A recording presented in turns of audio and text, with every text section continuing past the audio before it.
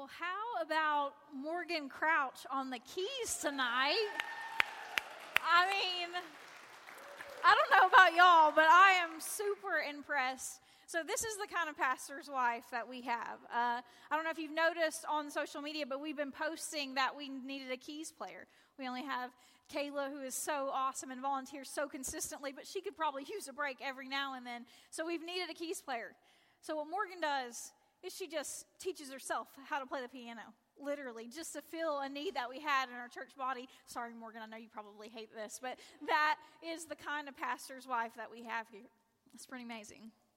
And I know I'm not Dallas. And you may have come here tonight hoping to hear from Dallas, and I get it. I really do. I was talking to my mom earlier this week. She may kill me for this one, too. And my mom didn't know I was speaking tonight. And she was actually talking about what a great job Justin did and how she really enjoyed his Sunday and what a great job he did and how she loves hearing from the different speakers and Walter and how everybody does such a great job. But she also just casually mentioned that she couldn't wait to hear from Dallas tonight, this Wednesday. And I was like, well, this is awkward. So I very gently let her down. So if you're here tonight and you feel disappointed, then my mom can feel your pain. You all can grab arms together and make it through tonight. No, I'm just kidding. She's actually my biggest supporter. But Mom, if you come back on Sunday, Dallas, you can hear Dallas on Sunday. If you don't know me, my name is Tara. I have the privilege of helping lead our women's ministry here, and I get to teach from time to time. It's always a privilege to get to do this. And I'm excited about tonight for so many reasons. I'm excited about the message that I feel like the Lord has helped me put together for tonight. I'm excited because this is my first time ever closing a sermon series. I've got to open one before, but I've never got to close one. So tonight, we're going to do just that. We're going to finish up the book of Job that we've been walking through together over the past few weeks. The book of Job is a toughie, isn't it? It's a tough book, but over the last few weeks, I've grown to love it more. And then as I prepared for tonight's message, I feel like the Lord just kept knocking my socks off by just reminding me of fresh truths that I needed to know that have impacted my life so greatly in the past few days, even especially. So I hope you leave here tonight feeling the same way. Like you have been reminded and refreshed with some truths that you need to hold on to that are going to impact your life. But with all that being said, let's go ahead. Let's recap, and then let's wrap this book up together. To recap, our first week, Steve, he taught on the direct attack that Job faced in his life through Satan going and encountering God, and God gave permission to attack Job. And as we all well know, this happened, and Job ended up losing everything. He lost his riches. All of his children died. He lost his physical health. He was in pretty much torment. He lost it all.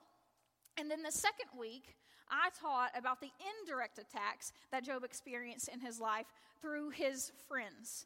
They gave him some really unkind and unwise counsel, and we learned what not to do when giving wise counsel. And then a couple weeks ago, because we didn't have service last Wednesday night, Dallas taught. And he taught about Job's response to his suffering and Job's response to his friends' counsel. And we learned some things that Job did right, like leaning into God during suffering instead of away from him. And we learned some things that he didn't do as well. But tonight is the moment we've been waiting for. Tonight, God is finally going to speak. Job has waited for this. He has cried out to God to respond to him. And now God is about to do just that. He is about to step on the scene and respond in a mighty way. So for 37 chapters, y'all, there has been all this suffering.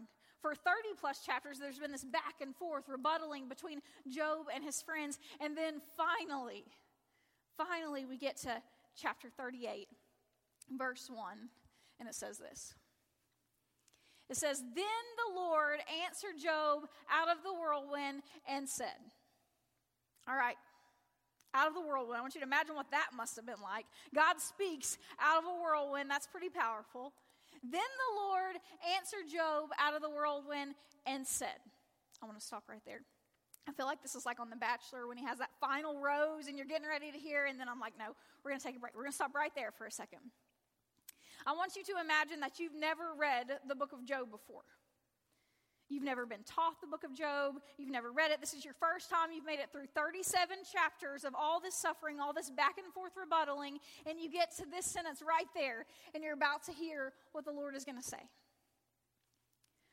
What would you have expected God to say? What do you think you would have wanted God to say when you got to this point? Think about it for a second, really. If you didn't know, what do you think would have been coming next? Well, I can tell you what I would have expected God to say if I had never read it before, if this was my first time. I can tell you what I thought I would have wanted God to say. It would have been probably something like this.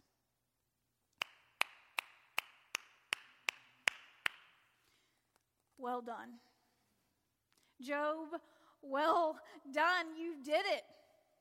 Job, you've made it through all the suffering without cursing me, just like I knew you would. Job, you've maintained your integrity through all this for the most part.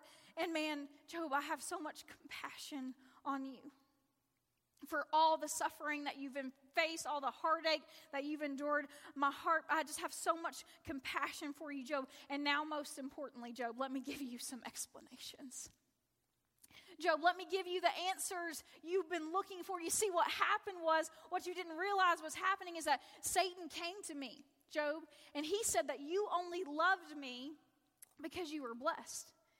And he thought that if he took everything away from you, that you would curse me and that you would turn your back on me. So, Job, I allowed this test in your life so that Satan would be humiliated and so that your genuine love for me would prove faithful.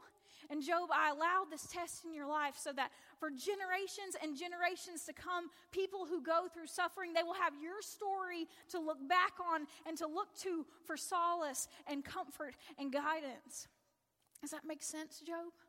Does that make sense? Is that explanation? Was that what you were looking for? Do you feel better about things now, Job? Good job. Well done. Well done, my good and faithful servant. That's what I would have expected God to say. If I'd read this book for the first time, that is what I think I would have wanted God to say, because that's what I want God to say in my own life when I face suffering. And I'm betting that is what some of you may want God to say in your own life when you face suffering. What we expect, what we want, usually the most during times of suffering, is explanations and answers. We want to know why, right?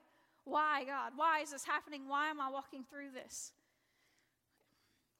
But sometimes God's most loving way of responding to us is yes to respond, but without answers. We're going to unpack this more together tonight, but I want us to read a little bit of God's actual response to Job.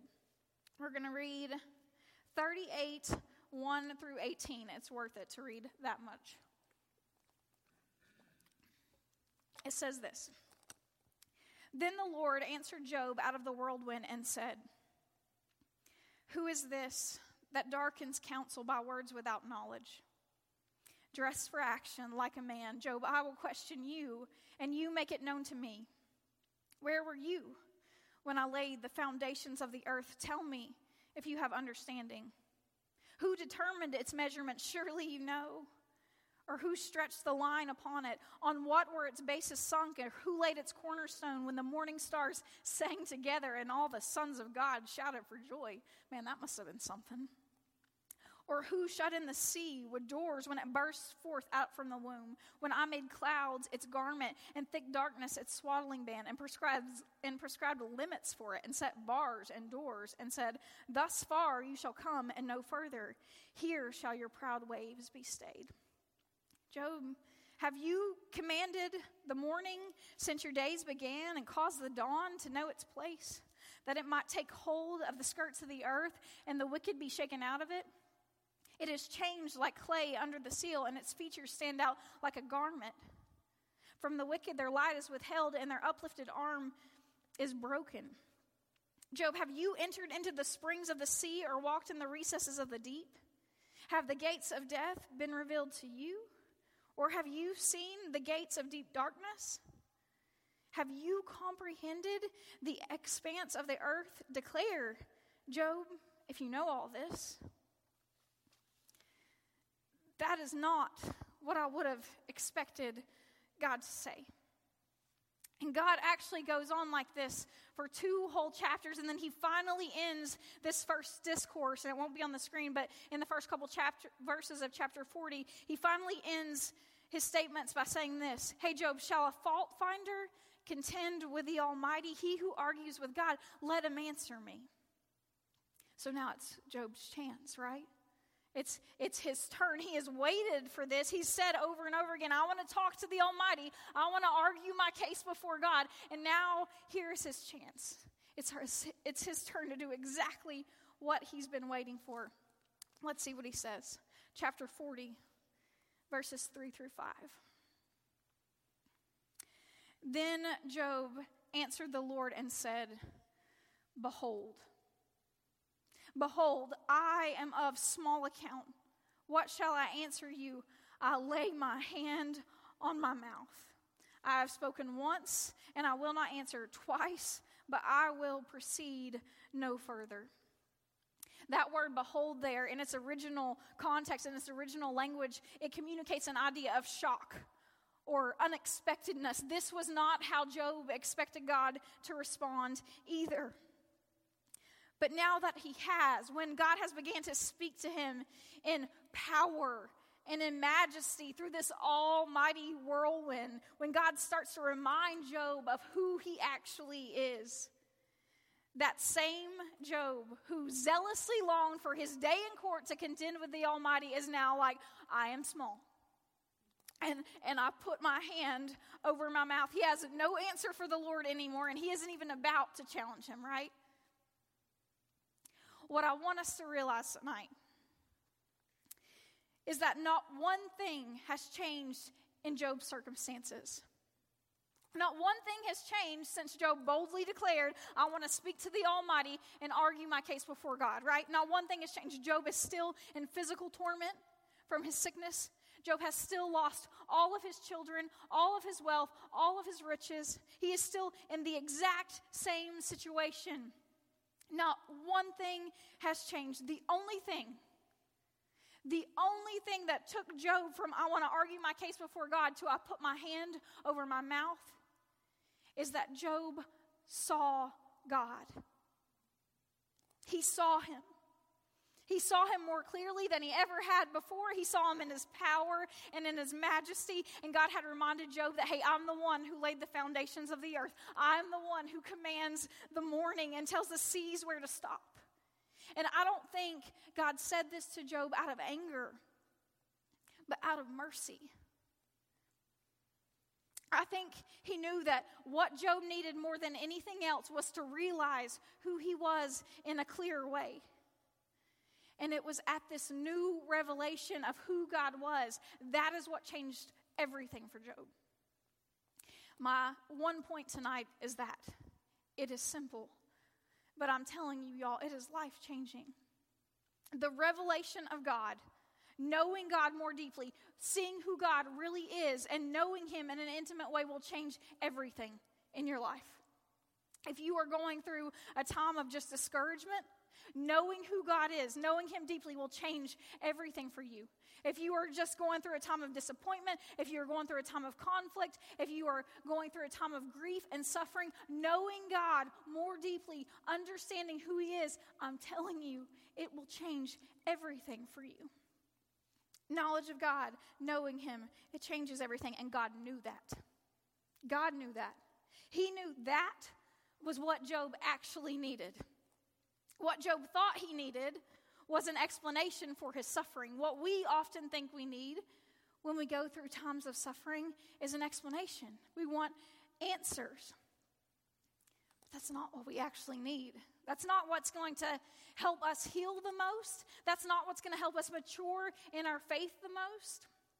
Allie June, my daughter, Allie June, when she was about 3 years old, That girl, let me tell you, she was the queen of why, okay? She would ask why to just about anything. If we were on the way home and I said, Allie June, before we go home, we have to stop and get groceries. She would ask, why? And I would say, well, because we need groceries. We don't have any groceries at the house. Well, because it's been a really busy week and I haven't gotten to go to the grocery store yet. Because my schedule, I had put a lot of my schedule for the past few days and I just didn't have any time to go to the grocery store. You see how annoying it is to have to keep doing that? Yeah. That is what my life was like for the whole third year of her life. It was a constant and continual why. And eventually, when I would start to lose my mind, my answer would become, Allie June, we're going to the grocery store because that's what we need to do, and Mommy says so. But she wanted to know why for everything. And that's normal because she was a little girl. And little girls and little boys, they want to know why. But when we grow up, we don't have to ask why for every little thing anymore, do we? And sometimes we can just naturally infer to the reason why without having to ask when we grow up, right? Well, it is the same way with our relationship with the Lord.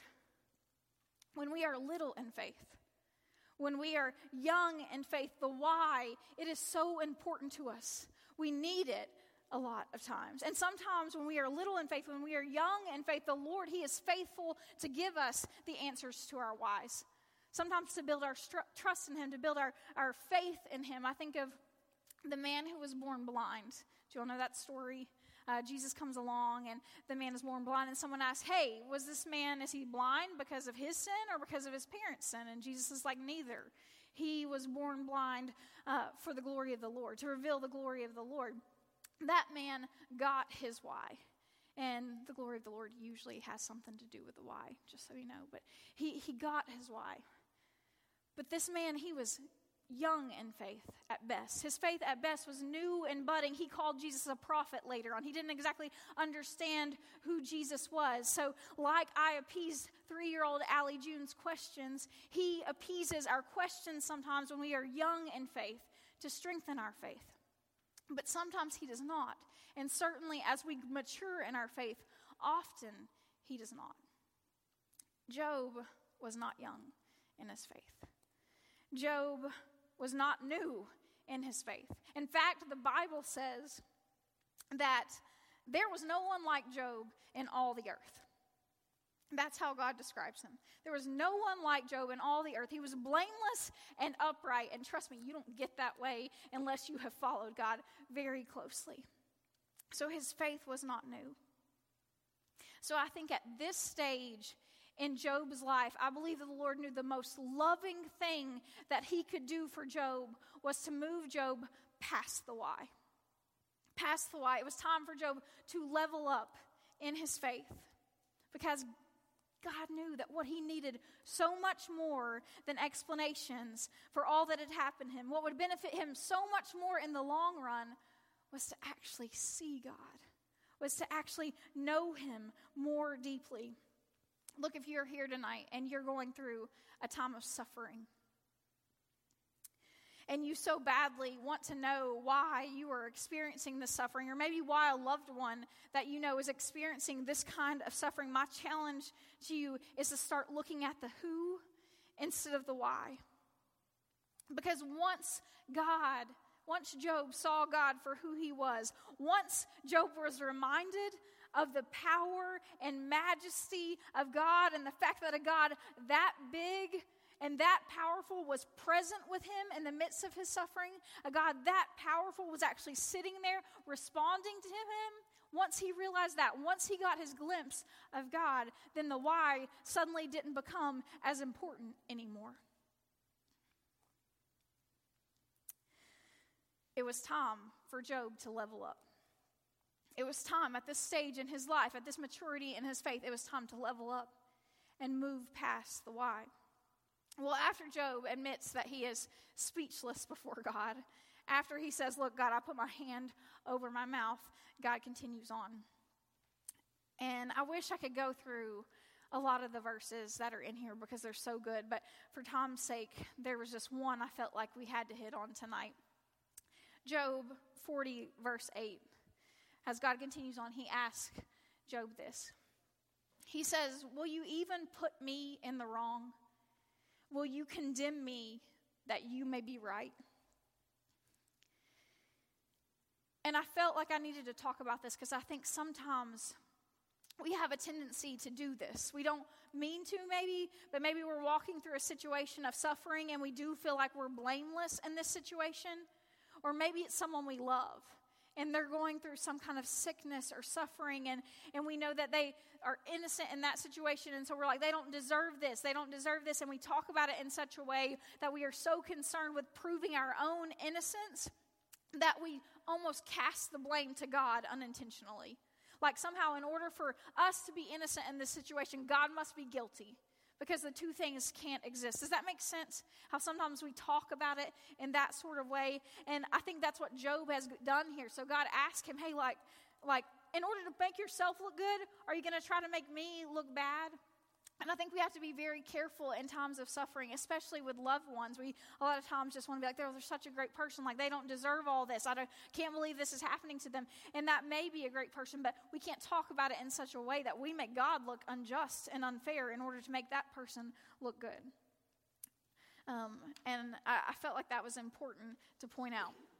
And then God continues on, and he talks about two beasts, Behemoth and Leviathan. Have y'all read this before? Are you familiar with these two beasts? He talks about them. Now, scholars have differing opinions as to what these two beasts were. Some scholars believe that Behemoth was a hippopotamus and Leviathan was a crocodile, whereas other scholars think that these are references to prehistoric animals that no longer exist anymore. Either way, it's not really the point. The point is, basically, God starts talking about these magnificent creatures that he has created, and that he controls and that he commands. And then he asked Job, hey, Job, can you do the same thing? Can you do the same thing, Job? And basically his point was, Job, if you cannot control or contend with the mere things that I have created, Job, what makes you think that you can contend with me? Once again, God's point here, his goal was not to humiliate Job. That's not what God was trying to do. His goal was not to belittle Job. I think God just wanted Job to see that Job couldn't even begin to understand, to fathom all the ways that God had been at work in his life, even if God would have explained it to him. He couldn't have even begun to understand it, even if God would have explained it. Do you really think Job could have fathomed the fact that in 2024 at Grace Meadows Church, Charlie Dwyer was going to hear a message about his life, and it was going to impact her life? Do you think he could have understood that? Plus about 4 million other stories of the same thing, of Job's story impacting these people's lives. Do you think Job could have really grasped that? Do you think Job could have really grasped the spiritual realm, the heavenly realm that was around him, and the fact that Satan came to God and asked to attack him, and God allowed it, and the spiritual forces were in his life, affecting him, taking everything? Do you think that would have been good for Job? Do you think for all I know, that may have scared Job to death? Even if God would have explained everything, in our finite minds, we cannot grasp all the ways he is at work because his ways are so much greater and so much higher. So we would end up just being like Allie June and having another why and another why and another why because we could not fathom it all. We are on two different playing fields all together. So, God, in his mercy, instead of trying to get us to understand all the explanations and all the answers, instead, he gives us a glimpse of himself. Instead, he just chooses to give us a glimpse of who he is. And don't get me wrong, we can't fathom who he is in his totality either, but that's okay. Because even just a glimpse, even just one look deeper into who he is enough to satisfy our souls in the midst of the greatest suffering. my friend Heather Connell, some of you know her. I asked her permission to talk about her story tonight. Heather, she's in her early 30s, and she's beautiful, and she has this beautiful family. And about 3 years ago, Heather served on our Women of Grace team, and I was very, very close with her. And Heather's mom got cancer, and her mom was young. She's very close with her family. Her mom got cancer, and it was bad. And so we began to pray and ask God for a miracle. And she believed God for a miracle. Like, she prayed, and she really believed, and she kept praying, and she kept praying for this miracle, and we kept praying with her, and we kept supporting her through this, and things kept getting worse, and it kept getting worse until eventually Heather said goodbye to her mother. And she was in such deep grief. And then, just a couple months after, I believe it was, she got news that her dad had cancer. And we were in a WOG meeting down there. I'll never forget it, in the bottom of that kid's barn. And she is just like dumbfounded. And we are dumbfounded. Like, how can she be at this point? Like, she just lost her mom. How can this be happening to her right now? Like, she's so young. Her parents are so young. And it was bad. It was bad again. The cancer was bad. And this time she walked through it almost like the Lord had given her this knowledge of what was going to come. 7 months after she buried her mom, she buried her father. And as her friend, seeing her walk through this, seeing the grief that she was experiencing, like, it really was hard. It was hard to watch her experience that.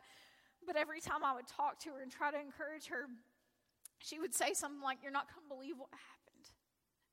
And don't get me wrong, she was still grieving. Don't let me communicate the idea that she was all happy and things were good. She was still in the depths of her suffering and grieving, and she would still say, "You're not going to believe what God did. You're not going to believe what he showed me. You're not going to believe the way he worked out this situation." That I would pray and I would ask him, show me this. And he in his power and his majesty would do exactly what she had asked him to do. And I'm not saying God is a genie in a bottle that just does whatever we want to do. But in his mercy, he saw her in that time and answered so many of her prayers. He didn't answer the one she wanted about her parents surviving that cancer, but he saw other prayers. And he, in his power and his mighty, like, he just came to her, and he just did these things to show her himself. He knew that what she needed more than an explanation for her suffering, and guess what? She never got that. She still, to this day, if she was sitting here, she would say, "I don't know why this happened to me. Like, I don't know why." But she saw God through it.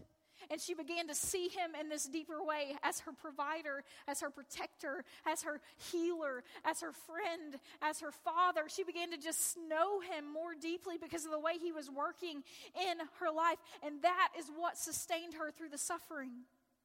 What sustained her was not God fixing it and doing exactly what she wanted. What sustained her was him allowing her to see him. And I can testify that to my own life. In times where I have just been brought to my knees about nothing as major as that. Maybe I'm just disappointed that something didn't go my way, or I'm hurt by a relationship, or my feelings are hurt. Times when I come and I seek the Lord and I'm like, "God, I don't get it. Why did this happen?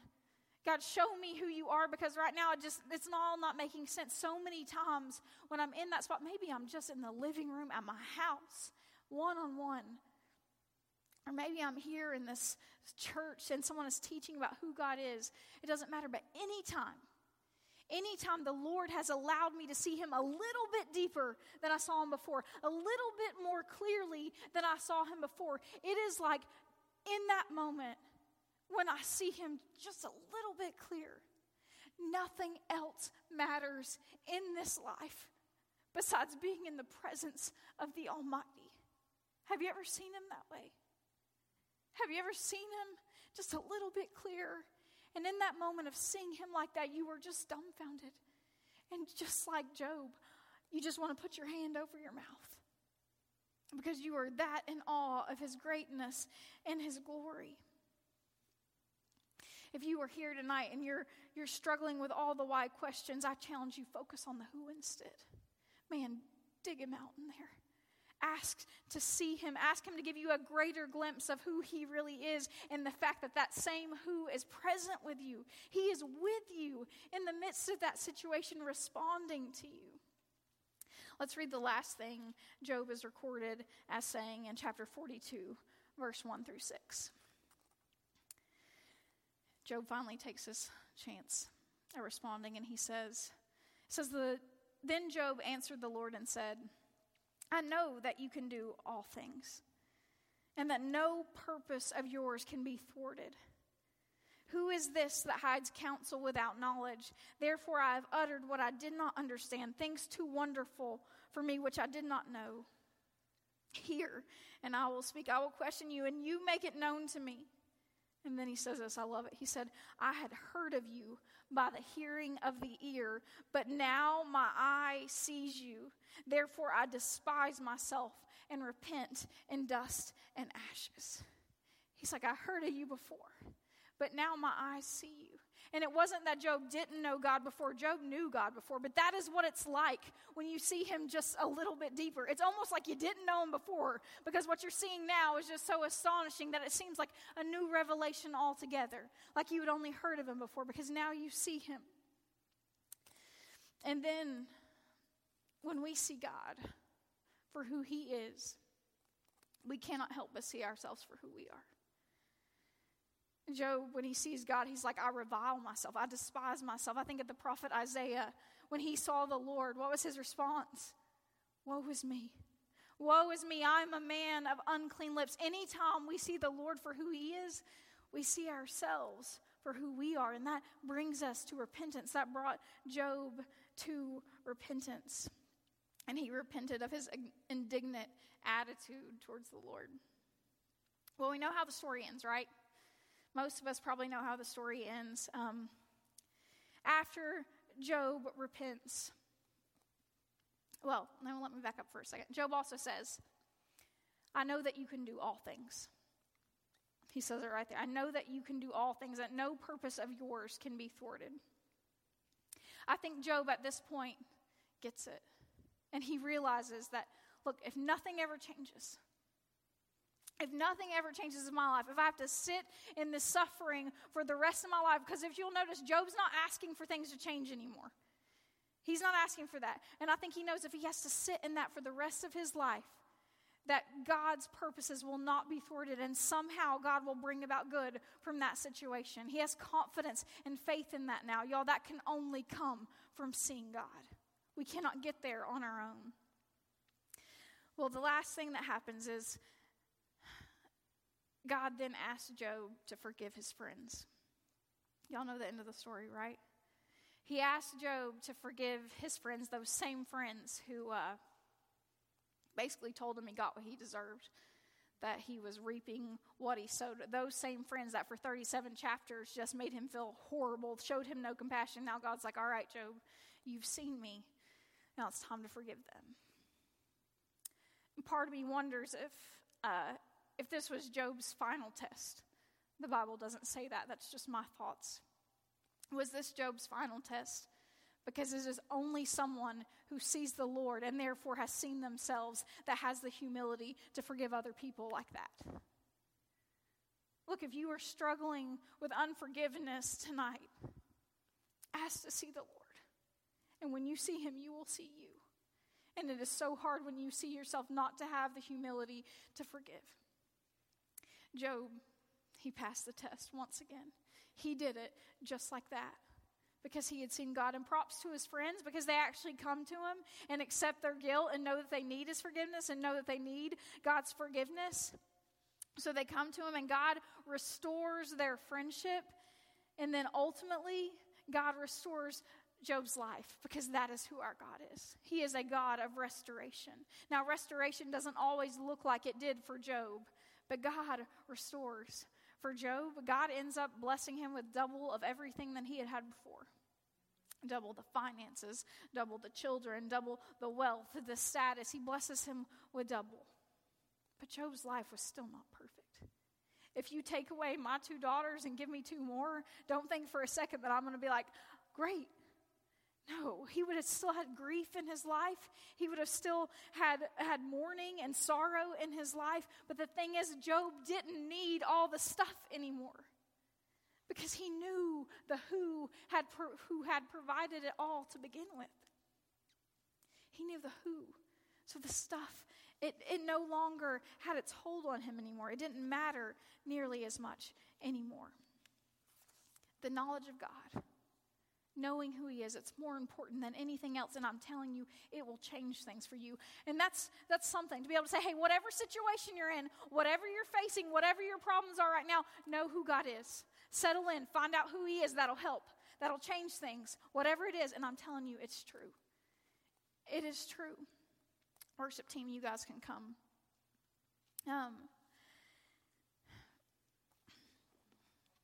Maybe you're here tonight and you're thinking, well, that's great. That's great for Job. Happy for Job. He got his happy ending. Job doesn't need his why anymore. He has enough faith and trust that he doesn't have to have it. Good for Job. I'm happy for Job, but that's not me. Maybe that's what you're thinking. Like, look, God has not spoken to me out of an almighty whirlwind, and I just don't have that kind of faith and that kind of trust. And I've tried to lay this situation down 8 times, 10 times, and I just pick it back up again because I have control issues. And that's just not who I am. I am not Job. And I have all this other sin in my life. That's just not who I am. Maybe you're right. Maybe that's not who you are. Maybe you are someone who doesn't have that kind of faith and that kind of trust. But here's the thing. God makes people who they are not. It's my favorite quote from The Chosen right now. God makes people who they are not. He really does. Take it from me, okay? Left to myself, left to my own nature, I am one of the most prideful people you will ever meet. I don't have an ounce of humility in me. I am selfish to my core. The only thing I'm capable of putting my trust in is myself. My faith is shallow and weak at best. I am a gossiper, a slanderer, and a liar. But God is making me into someone that I am not. He is making me into someone different than that. He really is, and it is the knowledge of who He is that is changing who I am. It's true. And if He can do that for me, who is surely all those things, if He can do that for me, then He can do that for you. The knowledge of God is that powerful. Knowing God is that powerful. So I told Matt, I was like, I don't have any steps to leave him with. I don't have any do this, do this, do this. And I like to have that. I just have one of those too. Ask to see Him. Ask Him. Ask Him to give you that glimpse that is just a little bit deeper into who He is. Ask to see His power. Ask to see His majesty. Ask to see the fact that He is your friend and your Father, and that He is present with you in whatever situation that you are facing. Ask Him to see Him. And I'm telling you, He will do it. He will do it. I have enough faith for you and me both about that. Ask and you will receive. Seek and you will find. Knock and the door will be open to you. We serve a God who responds, even if it's without answers and explanations. You guys can stand. If there's anything you need to pray about tonight, we'd love to pray with you. This altar is open, but I'm going to pray real quick before we worship together. Father, I just have one more request. One seems to be the theme for the night. Father, let us see You. Father, let us see You right now in this moment as we turn to worship You. God, give us eyes to see You. Let us see you more deeply, so that the knowledge of who you are may change who we are. And I ask this in the name and the power of Jesus. Amen.